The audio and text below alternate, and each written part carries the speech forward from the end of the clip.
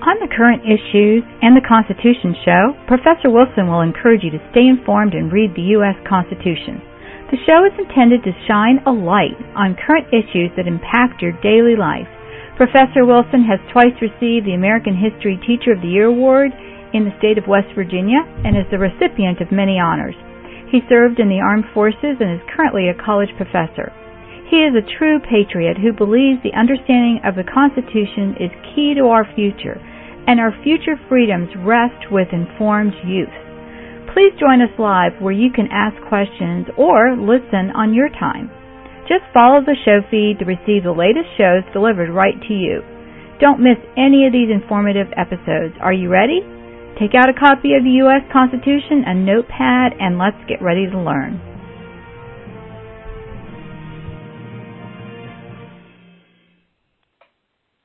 Hi and welcome. My name is Felice Gerwitz, and I'm your moderator today with Professor Wilson, who's on the line, and we are going to be taking up the clarion call, Professor Wilson, I feel like, of the continuation of just a recap of the Affordable Care Act. As you said before we went live, that is probably going to be an ongoing thing for a while.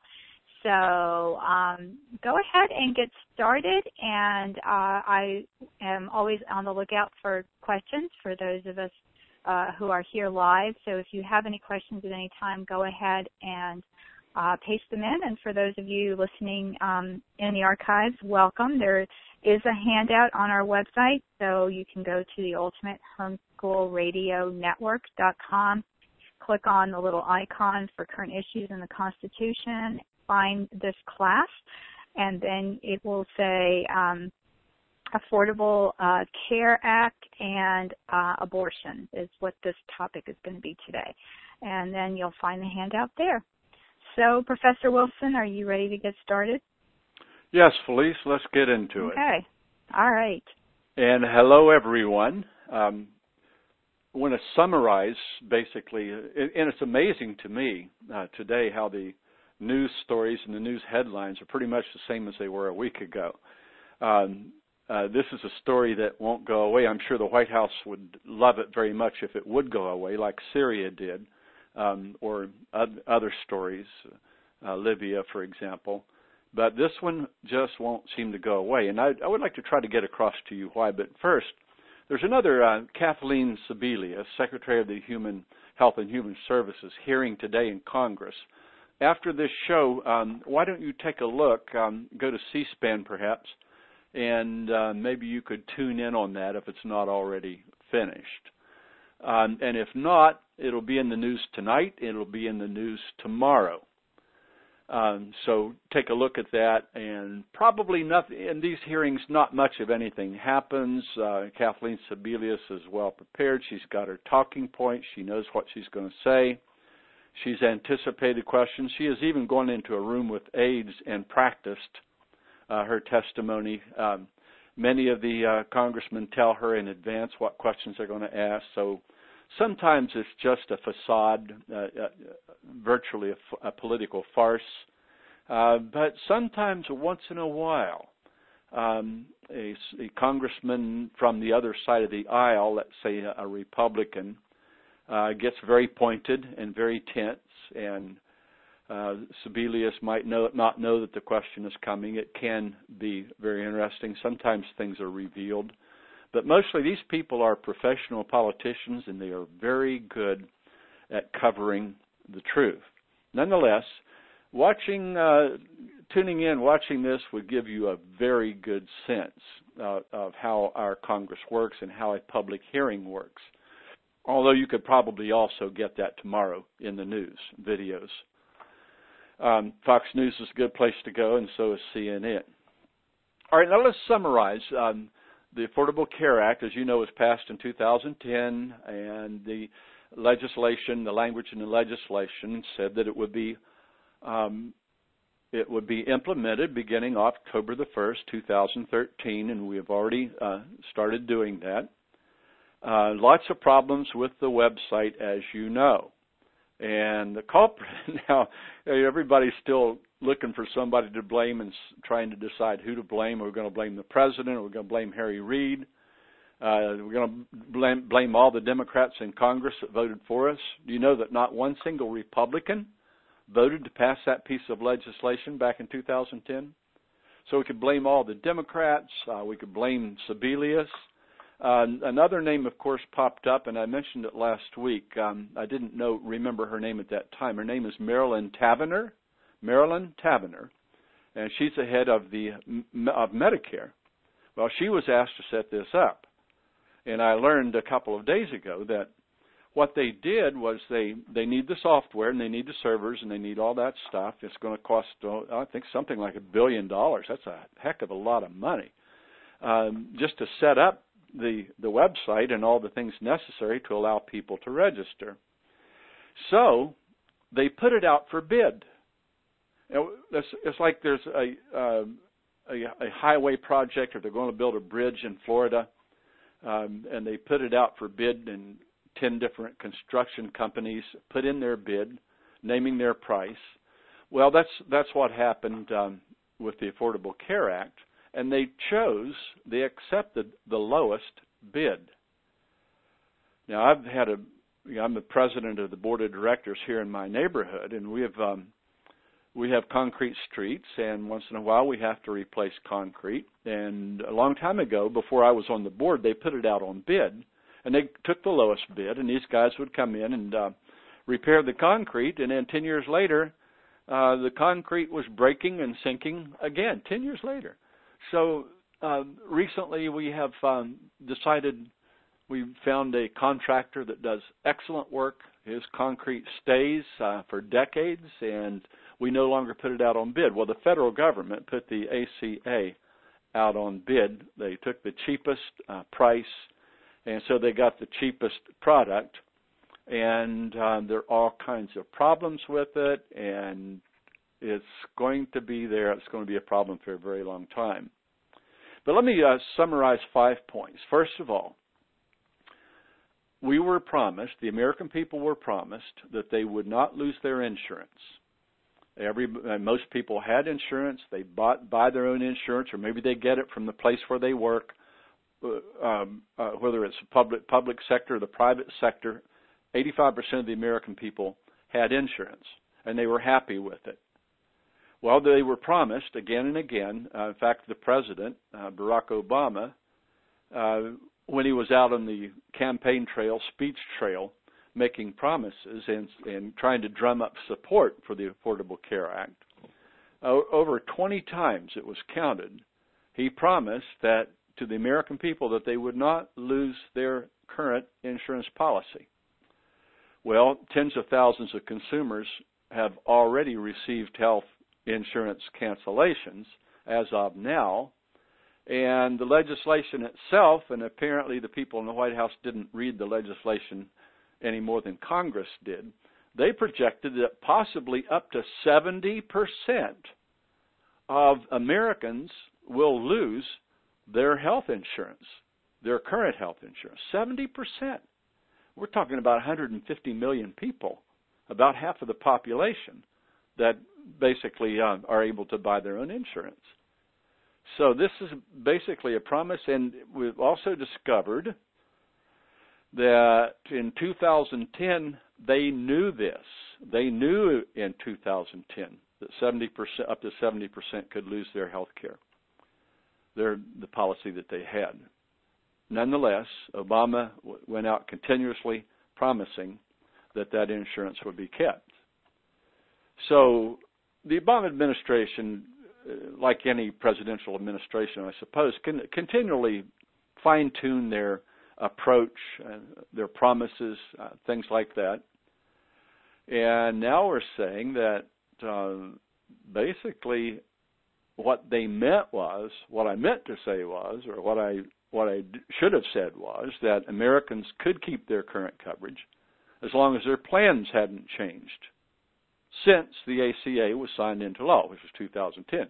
So if your insurance changed between 2010 and 2013, and it probably did change because they change all the time based on the market, well, that's basically a rationale and making excuses because between 2010 and just last week, it was you will not lose your health care insurance.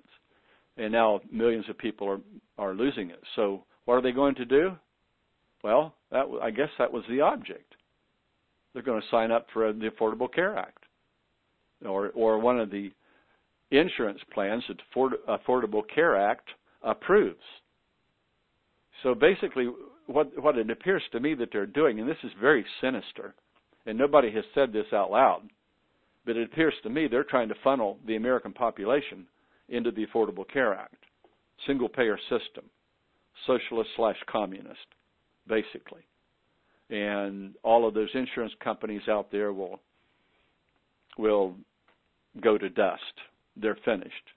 I think that appears to be the plan. But now let me put it to you this way. Let's say I walk up to you and I say, look, I know you've got a health care plan, and I know you've had it for several years, and it's working for you, but let me offer you something better. I've got an insurance plan for you that will give you a lower deductible. Okay? Now, first of all, the premium on my insurance plan is going to be $2,500 lower. You're going to save $2,500 a year if you'll buy my plan. Not only that, you're going to have a lower deductible. Now, a deductible is this. Let's say I find out I have cancer, and the treatment for it is probably going to cost somewhere between $15,000 and $20,000. Well, my insurance plan has a $500 deductible. So I pay the first $500 and then basically the insurance company and I pay the rest. So this is what's called a copay. Now, I think in my plan, right now, the insurance company pays about 80% and I pay about 20%. It's going to cost me a lot of money. But if I didn't have insurance, I'm just in deep trouble. I wouldn't be able to afford the cancer treatment, the chemotherapy, and all of that. So I'm offering you an insurance plan that not only is $2,500 a year less, it has a lower deductible if you have to have some kind of a treatment. It has a lower copay for you, and you will not lose your doctor. So what do you say? You want to scrap your plan and buy mine? I think you probably would if that were real. Because, it's an offer you can't refuse. So these are the promises that the White House made, that the Democrats in Congress made. You'll have a premium, you'll go down $2,500. They said that again and again and again. In fact, they're going up by $5,000 to $7,000. Lower deductible, $500 is typical, maybe $1,000. Well, they're going up in the vicinity of $7,000 to $9,000 deductible. The copays are going higher, and millions of Americans are not just losing their health care plan, they're also losing their doctor. These were promises that were made again and again and again, and these are promises that were broken. Now, when you stick it to the American people, okay, we're not going to pay much attention to Syria or something stupid that Hillary Clinton said. We'll let that go. We'll let that pass. It's in the news for 2 or 3 days and it's gone. But when you stick it to us, and especially when you stick it to our bank accounts and you're costing us money and you lied to us, well, we're going to hold your feet to the fire on that. So right now, Obama's out there. He seems to be the speaker-in-chief. Is going out and is saying that his health care law is making the insurance market better for everyone. He's saying that now, making it better for everyone, even though we've already seen that that's not true. Even though millions of people who buy individual plans have been receiving cancellation notices. That's okay. It's still making it better for everyone. He says they're going to be better off. He said the notices can be scary, but often those people with those insurance plans that they lost were getting a very bad deal, and we're going to give you a good one. Do you believe him? Do you believe that? The bottom line is that we're making the insurance market better for everybody, and that's the right thing to do, he said. Now we see in the news that liberals and Democrats in Congress are wavering. They're beginning to desert the president. Many of the Trump propaganda trumpets of the president of the Democratic Party have begun to change their tune. They're beginning to criticize things that have been done in the past and things that are happening now. Democrats in the Senate and Democrats in the House of Representatives are getting very nervous because election season for 2014 is almost upon us, and the people back in those districts who have lost their insurance. There's a story this morning, a lady that was undergoing cancer treatment, and very serious problem, very intense treatment, very expensive, and she just lost her health care insurance. It's gone. Now what's she going to do? So we're going to tell these people that you're better off. Liberals are not stupid people. They're basically people with ideals that are different from Americanism, and they want to change America and, in their view, make it a better place. And in some ways, they might be right if it could be done. But they are beginning to criticize the president. They're beginning to criticize the Affordable Care Act. So Democrats in Congress facing re-election, they got to be thinking, you know, what am I going to say to the people? How am I going to deal with this? One of the things that they could do that's been pointed out, and I have no doubt they're talking about it every day, is they can support legislation that was offered by House Republicans a long time ago when we first started this course that would delay the Affordable Care Act for 1 year. Delay it and fix it, or decide whether it can be fixed. Just don't do this to the American people. So if Democrats in Congress supported that legislation, it might save their seat in the House or in the Senate. We see that the president's approval rating is descending rapidly. He's now down to 39% and falling, and that was in a Gallup poll released yesterday. So he is descending very, very rapidly, and basically what happens is that there's a carryover into the next election. So his descent, his failure, could come back to haunt Democratic members of Congress. So this story is far from over. It's going to be around for a long time. This one is not going to go away. As we say in politics, this story has legs. It's not going to fly away. And I would like to say to you, this is why conservatives want limited government. We are seeing government at its worst, and I have been saying for years and years and years, I'm not for the overthrow of government. I'm just saying that government is by its very nature inefficient, and there's a great deal of incompetence. And the bigger it gets, the worse it gets. So do we really want more government? Do we really want to allow the government to take over 1/6 of our economy, which is what the Affordable Care Act does?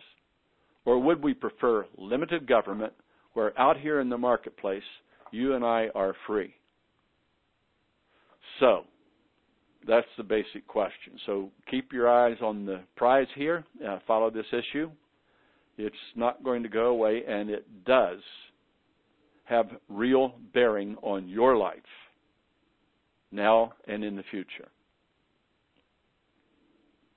So if there are any questions coming in, we'll take those now.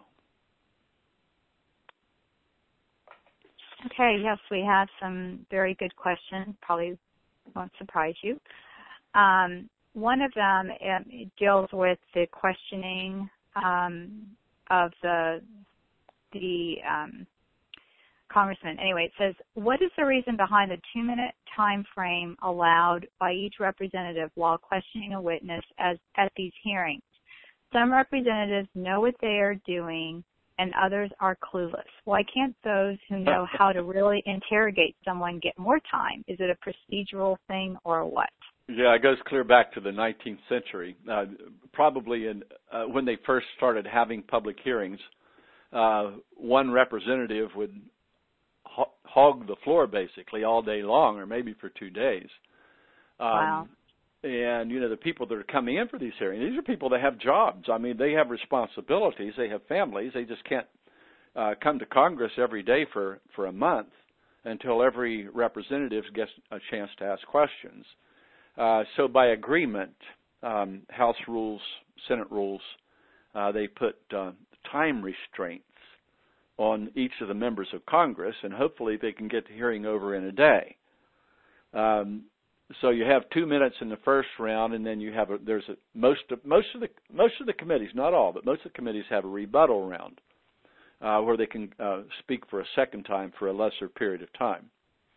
No limits on the answer from the person who is being interviewed, so to speak, but the representatives themselves do have limits, and they can yield their time. Representative may only take 30 seconds and yield his time to one of his colleagues. So the rules it's sort of like state law regarding marriage. It's different in every state, and it's true in the various committees of both houses of Congress too. But that's a very good question. And another thing is you want to make it fair, and I love what you said in your question. Some of the members are really sharp and some are clueless, and I'm afraid we can't write that into the House rules, that clueless senators don't get to ask as many questions or don't get as much time. Okay. Good question. That's funny. Yeah, very good. Okay. So you're going to begin now with our current issue that you were going to start with back when we started these shows, but there's just been so much going on with our politics currently. So you're going to start on the topic of abortion. Yeah. And, I'll let you go ahead and get started on that. And before we went live, I told you that there was a book that I had heard about, and I did find it, and I'll share that with you afterwards. Okay.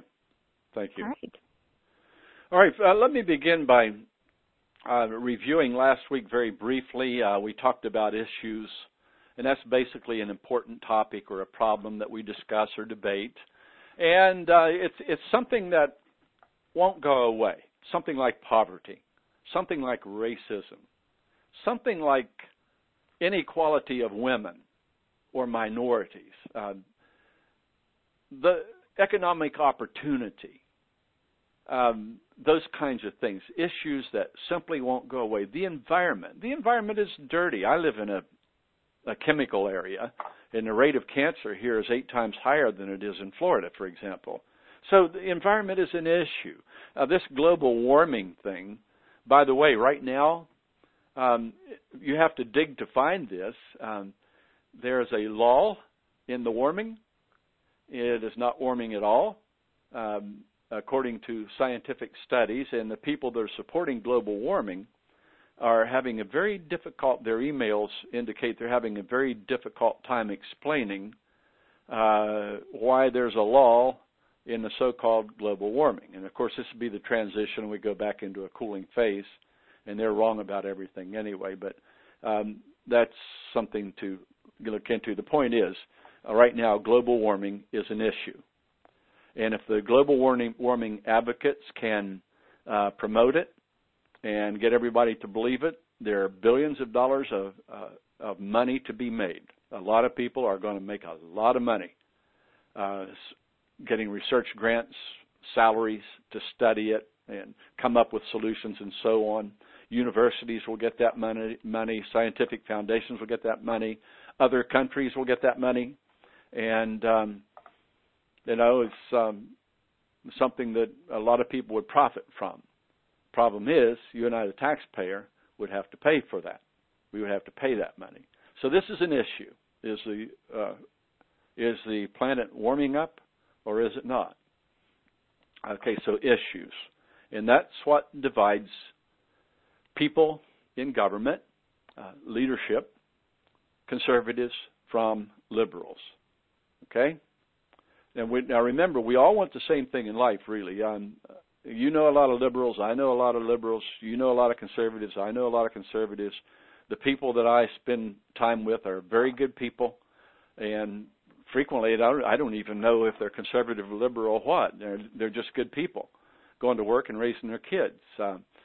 And sometimes we have a discussion, and sometimes a discussion is a disagreement, and that's okay. It's always very polite. We understand and respect each other's points of view, but we want the same things. We don't like to see poverty. We don't like to see people suffering. We want freedom. That's the thing about the Affordable Care Act. And liberals and conservatives are both concerned about it. Not only does this piece of federal government legislation force people to buy health insurance whether they want it or not, but it's causing them to lose. It's basically telling them what health care they have to have. We've lost a choice. I mean, look, freedom, let's look at freedom as a big ball made up of 10,000 little particles, and each of those particles is a choice that you and I can make. Okay, that's what freedom is. It's a big ball of choices. You start taking those little particles away. You start taking away choices. You're taking away freedom, and you are reducing the size of that ball. And the perspective of freedom that we enjoy and that Americans have been enjoying since the days of George Washington. Okay, so essentially, conservatives want to protect that ball through limited government. The bigger the government gets, as Thomas Jefferson put it, it's a natural tendency for government to gain ground and for liberty to yield. Well, conservatives want to push the clock back on that. We want limited government that does not intrude into our lives, take away our choices, and force us to do things against our will. Liberals want big government. Now, let me qualify that. They don't really want big government. They don't want a Nazi government. They don't want a dictatorship. They don't want something like that. But they want the government to solve the problems. And the problem is, a lot of the problems that they want government to solve cannot be solved. I mean, Jesus Christ said, there will be poor always, pathetically struggling. Yet liberals want to eliminate poverty. Lyndon Johnson, back in the 60s, we're going to declare war on society. We're going to declare war on poverty. We're going to create the great society. We are going to eliminate poverty in our time. That's idealism, cockeyed idealism. And you can never get there. There will always be poverty, and there will always be criminals, and there will always be racists, and there will always be people that cannot support themselves. And there are going to be people that are mentally imbalanced. And we're getting even more of that today because of excessive drug use. But liberals want government to eliminate those problems. Not reduce them, eliminate. And that simply cannot be done. And that's one of the fallacies of liberalism, is that ideals are there to consider, to contemplate, and even to pursue, but you got to understand there are limits on how far the kinds of improvements that you want can be measured. All right, so the big difference. Conservatives want limited government. Liberals want government solutions and end up with bigger, more powerful government. Now let's take a look at abortion and conservative generally by looking at 5 main points that liberals make to support abortion and that conservatives make to oppose abortion. Let's take a look at the liberal view first. Number 1, a woman has the right to decide what happens with her body. And I'm not going to question these. I'm sure you are questioning that one right now. But I'm not going to do that. I will let you do that. A woman has the right to decide what happens to her body. So they come up with the word pro-choice. And that choice is a beautiful word. It's an aspect of freedom. Secondly, they say a fetus is not a human life, so it does not have separate individual rights.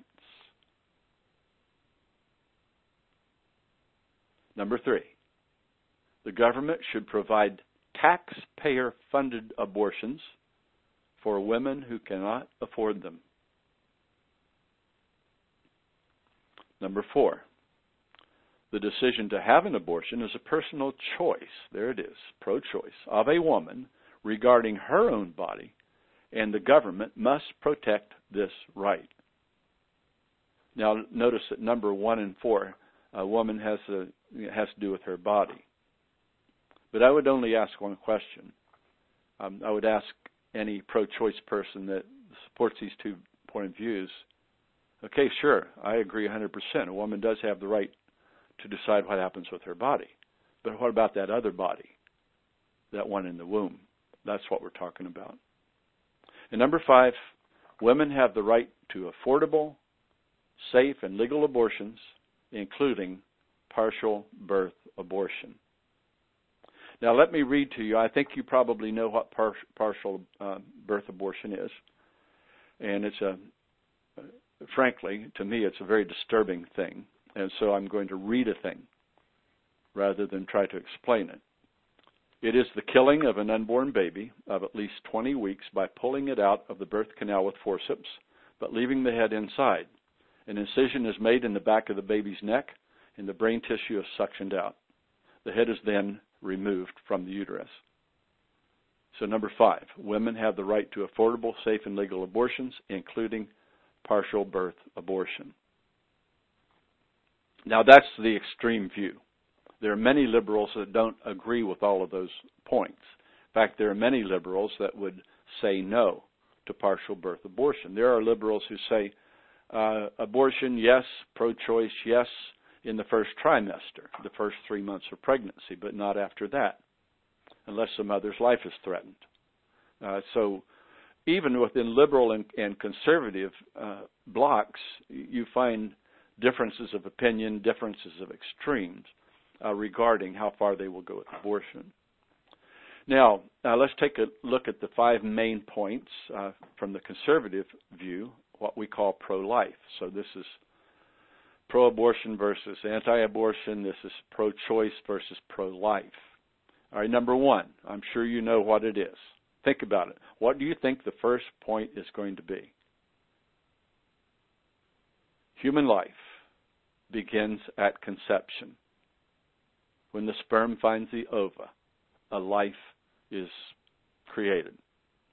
Secondly, abortion is the murder of a human being. And I don't think anybody could argue, no matter how they tried, that a fetus is a human organism. It's a human thing. Murder is too strong a word. It's the killing of a human being, yes. But murder, no, because abortion is legal. Murder, that's a legal term. So that's a little strong. Number 3, an unborn baby, as a living human being, has separate rights from those of the mother. And we know in families today, we know that a lot of times, I hesitate to say frequently, but in a lot of cases, you have a mom and a dad and a little boy that's 7 years old and a little girl that's 4 years old. And a lot of times parents abuse those children. They abuse them physically and sometimes sexually. So do these kids have rights? Well, according to, legalism, they don't have any constitutional rights until they're 18 years old. That's when they can vote. But do they have rights before that? Does an unborn child have rights? Does a fetus have rights? I thought I wasn't going to do this. Well, here I am. I'm going to stop. All right, so an unborn baby, number 3, as a living human being, has separate rights from those of the mother.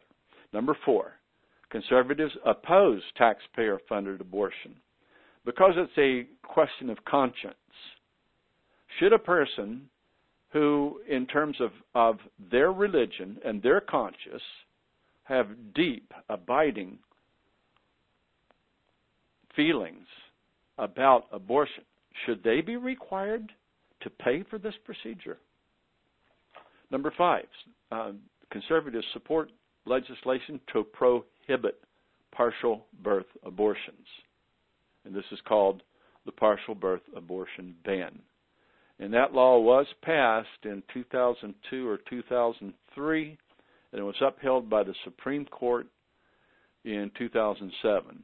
So for all intents and purposes, although it's still being done, the procedure is unconstitutional.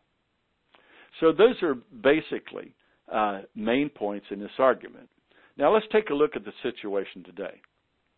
And I know that this will disturb many of you, and it disturbs me too. It's not a topic that I really enjoy talking about. Sometimes I'm amazed. I wake up in the morning and think, wow, I live in a society that kills babies. It's a hard thing to deal with, and sometimes it's just you have to suspend disbelief to accept the fact that you live in a country where this is permitted. Well, there were 1.36 million abortions in 1996. And if something has happened, and I think I know what it is, although I'm not absolutely certain, maybe some of you could help me out. That was 1996. Well, in 2002, 6 years later, that number had decreased down to 1.31 million. In 2008, it had decreased again down to 1.21 million. Now remember, we said 1.36 in 1996. In 2008, 1.21. So it's decreasing. And I think that probably what happened was this hideous thing called partial birth abortion. It was in the news, and it was in the news a lot, and it was not as much as the Affordable Care Act is today, but it was really out there, and very few Americans were able to escape that discussion. And Americans basically rejected that practice. That's why the law was passed successfully, and that's why the Supreme Court upheld it. It's just something very, very difficult to justify. And that law was passed in 2003. So from 1973 through 2008, why do I say 1973? How many of you know? What happened in 1973? If you said Roe versus Wade, you would be right. So from 1973 through 2008, nearly 50 million legal abortions have occurred in the United States. Somebody called this genocide. Others have called it a Holocaust. 50 million. The Nazis killed 6 million Jews. We have killed 50 million fetuses.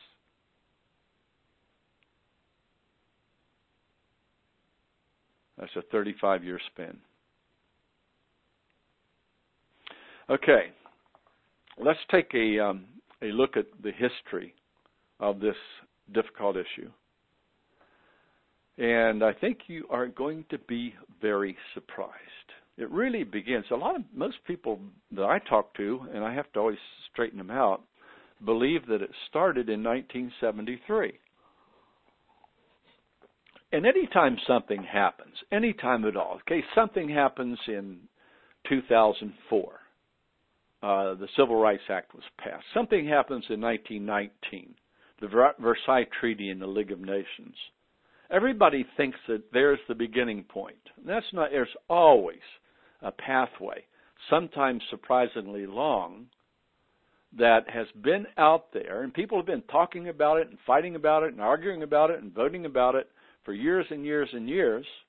And then all of a sudden, boom, comes a big event. So that big event was Roe versus Wade. But what about the pathway towards Roe versus Wade? How long is it? Well, folks, it goes all the way back to 1700, and that is before Jamestown was settled. That's before our ancestors started coming across the ocean and establishing colonies. It had legalized abortion, had become common law in Great Britain, and it spread, of course, to the British colonies on the eastern coast of what's now the United States. So at that point, all states permitted abortion. In the 1700s, every state, every colony, all 13 of them, permitted abortion before what they called the quickening, which is essentially when fetal movement can be perceived. So that could be a very long time. I'm not sure. I've never had a baby myself, but I think around 5 or 6 months would be the quickening. That's when you can detect fetal movement. I'm not sure. I'm sure one of you moms will straighten me out if I'm wrong. So, I mean, it's abortion is being practiced legally in Britain in all 13 colonies. Well, that's going to change in America. I don't know what happened over in Britain, but in America there was a second great awakening, a huge, powerful religious evangelical movement that spread throughout the United States. God gives life. God takes away life. So it started up in Massachusetts and spread to every state. Every state began to pass laws in one form or another banning abortion throughout pregnancy. Some of those states allowed exceptions when a woman's life was in danger, but most of them not even then. It was not human's right to interfere with the processes of life. That was God. All right, so this basically state law is being passed. State law is dealing with abortion. State law is essentially banning abortion. And that is all well and good. That is right, because abortion is not mentioned in the Constitution. And I'm not going to have you look at the 10th Amendment again. You've seen it a few times. So abortion, along with anything else not mentioned in the Constitution, is reserved to the states. So that was all well and good. In 1962, now John Kennedy is the president. He is Catholic. And nonetheless, we are entering into a liberal period where there is a liberal agenda. We have the civil rights movement, the anti-war movement, the women's rights movement, the environmental movement, several others, where people have coalesced, come together, and decided they're going to change America and make it a better place for everybody. Well, that's a goal I can support. So let me hear the details, and then I'll tell you whether I support it or not. But the point is, we do enter into this liberal period, and it's still going on today. In fact, they have had such success, they were able to elect the first liberal president. So anyway, from 1962 to Roe versus Wade in 1973, 17 states began to amend their laws to allow abortions in such cases as rape, health risks, fetal damage, threat to the life of the mother, and incest, that is essentially rape within a family, usually a father and a daughter, or an older brother and a daughter. So states began to amend their laws to allow abortion in those cases. I remember thinking and wondering, back in 2001 or 2002, I heard President George Bush, Republican and purportedly conservative, say that he believed that abortion was acceptable in the case of rape, incest, or threat to the life of the mother. And I've been thinking about that ever since. So there are many Republicans who agree that abortion, in some cases at least, ought to be legal. So 17 states began this amendment process, and they were liberal states, still are today, states like Hawaii, New York, Washington, California. And they would allow the procedure, now get this, whenever a woman and her doctor deem it necessary. So if a woman, her daughter is pregnant, she's 15 years old, she takes her daughter to the physician and they make a strong case as to why this would destroy the daughter's life and all that stuff, and the doctor says, oh, okay. That's all it takes. Well, Pennsylvania, by the way, in this time period was the only state to lift its total ban on the procedure. I mean, it was the only state that did not take away the ban. And then in January 22nd, 1973, thunderstruck Roe versus Wade. Now, we had a very liberal Supreme Court at this time, the Burger Court, and we named the courts after the last name of whoever is Chief Justice. This was Warren Burger. And we had 7 liberals and 2 conservatives on that court. And a young woman whose name was Norma McCovey found herself, much to her displeasure, to be pregnant, and she wanted an abortion. She went to a hospital and she asked for one. And the gentleman, a Mr. Wade, who was a hospital administrator, explained to her that it was against the law and she couldn't do that. Well, a couple of ACLU attorneys, and remember these are basically socialist, communist origin types, have been advertising for someone who's pregnant that wants an abortion, give us a call. And so Norma McCovey called them, and they filed suit. And they lost in the Texas court. They appealed it and lost in the Texas Supreme Court. They appealed it to the United States Supreme Court, and they won on a vote of 7-2.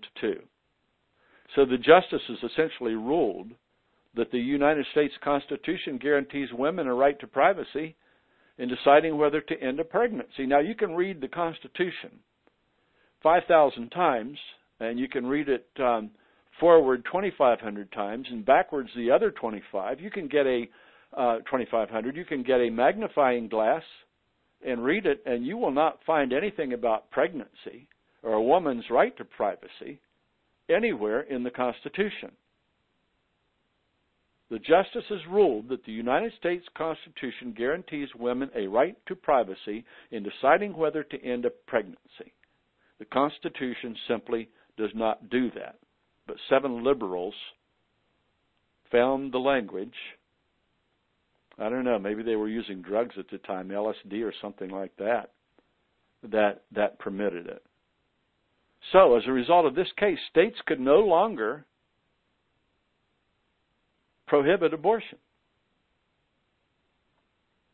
except late in pregnancy in most states, after a fetus reaches viability and can live outside the womb. Even then, states must allow abortions when necessary to save the mother's life or to protect her health in some way if the hospitals and doctors are very, very sure that it would have a deleterious effect on her health. So that's Roe versus Wade in a nutshell. I would like to point out that Norma McCovey, of course, this thing stretched out for 2 years. She had her baby, and her baby grew up and became a young woman and is now a grown woman, and they have a very nice relationship. Norma McCovey changed her mind. She deeply regrets her role in this Supreme Court case, and she is an activist. She is a pro-life activist today. I remember once I saw a pro-life ad. I think it was put out by the Church of the Latter-day Saints, the Mormons. I'm pretty sure it was, but I may be wrong. But it showed a young lady. She was, 18 or 19 years old, and her little girl was in a swing, and she was pushing the swing, and back and forth the swing went. And as the swing moved, the child began to fade, and then the child was gone, and the swing held still. And then we see the young mother's face, a face filled with grief, because she had had an abortion. And so the ad was basically, are you sure you want to do this type of thing? And I've been thinking about that ever since. You know, any woman who has an abortion and is convinced or persuaded, brainwashed that it is the right, correct thing to do, but I think that any woman who allows the destruction of her child is going to be haunted for the rest of her life. So this is not just a terrible thing to do to the child, to the fetus, to the baby. It's a terrible thing to do to the mother. And Norma McCovey gives testament to that with her regret that she ever considered destroying her daughter. And I think we'll stop right there for today. We'll take questions, and we'll commence at this point next week. Very good. Thank you. And that is a very hot topic. And on the handout, I have a few places that you can look at for some scientific discussion about like what a mother can hear during pregnancy and things like that. And for those of you that are listening that are in the homeschool world, you have heard of Dr. Jay Weil, and he has a lot of good information on his website. The most current one is that, it has to do with a baby being able to hear a mother and her voice. And so it's really a cool article. So I will list those on the handout. There is a question here. Well, it's more of a statement. And it says, it's sad that when we had less knowledge of what a baby was, that the law was passed. And it says, like, now we can see in 3D a baby moving, sucking their thumb, and searching around, and many argue that it is not a baby. It seems like upside-down logic. Yeah, I remember. That reminds me of when I was a boy, back in the 50s. I think I was in high school in the biology class, and the book had pictures of fetuses in the mother's womb, and I remember my heart being warmed by that. And of course, it was upside down. It was all curled up, and the head was, very well shaped, and the fingers and the toes and so on. And I just remember that was just seemed to me, even though that was a dumb kid, dumb boy, who would never be pregnant. I found that heartwarming. I really did. And now today with technology that you just mentioned, it's even more powerful, I think, than it ever was before. Oh, it really is. And there's so much that can be seen now. So it really is an agenda. So as I was sharing with you before we went live today, I heard, and the gentleman's name is Clark Forsythe, and he is a lead counsel with the Americans United for Life. It's the ALU.org. And he wrote a book that was published in October of 2013 called The Abuse of Discretion, The Inside Story of Roe versus Wade. And what he did was he looked up a lot of the documents that were not available for many years and are available now. And so he was able to study those documents. So that looks like it's a good book. I guess I'm looking here now. I guess the book was published in October 2013. So he, it looks like a good book that would be worth reading. Yeah. There are several out there. I mean, there are people that have spent good portions of their lives studying this issue in great detail, and they have very convincing stories. Mm-hmm. Full of facts, the truth. And we don't always get that when we follow the news, because we're basically getting the political spin. Right. And it is important that, part of the show really is encouraging us to make informative decisions. And I think if there was ever any example, that is this, this horrible law that was passed, and especially now that there's such regret on the part of the mother, that we need to realize that. So while it's a horrendous thing, we can definitely learn from this mistake. So well, I don't see any other questions here pertaining to this topic, but we will reconvene next week with another session, and I appreciate it. So thank you so much. Okay. Everybody have a great week and keep following the news. Thanks so much for joining us for this episode of The Current Issues in the Constitution. If you'd like to join us live, visit our show page on UltimateHomeschoolRadioNetwork.com. And for more information about Professor Wilson's classes, visit AmericanHistoryKidsClass.com. See you next week.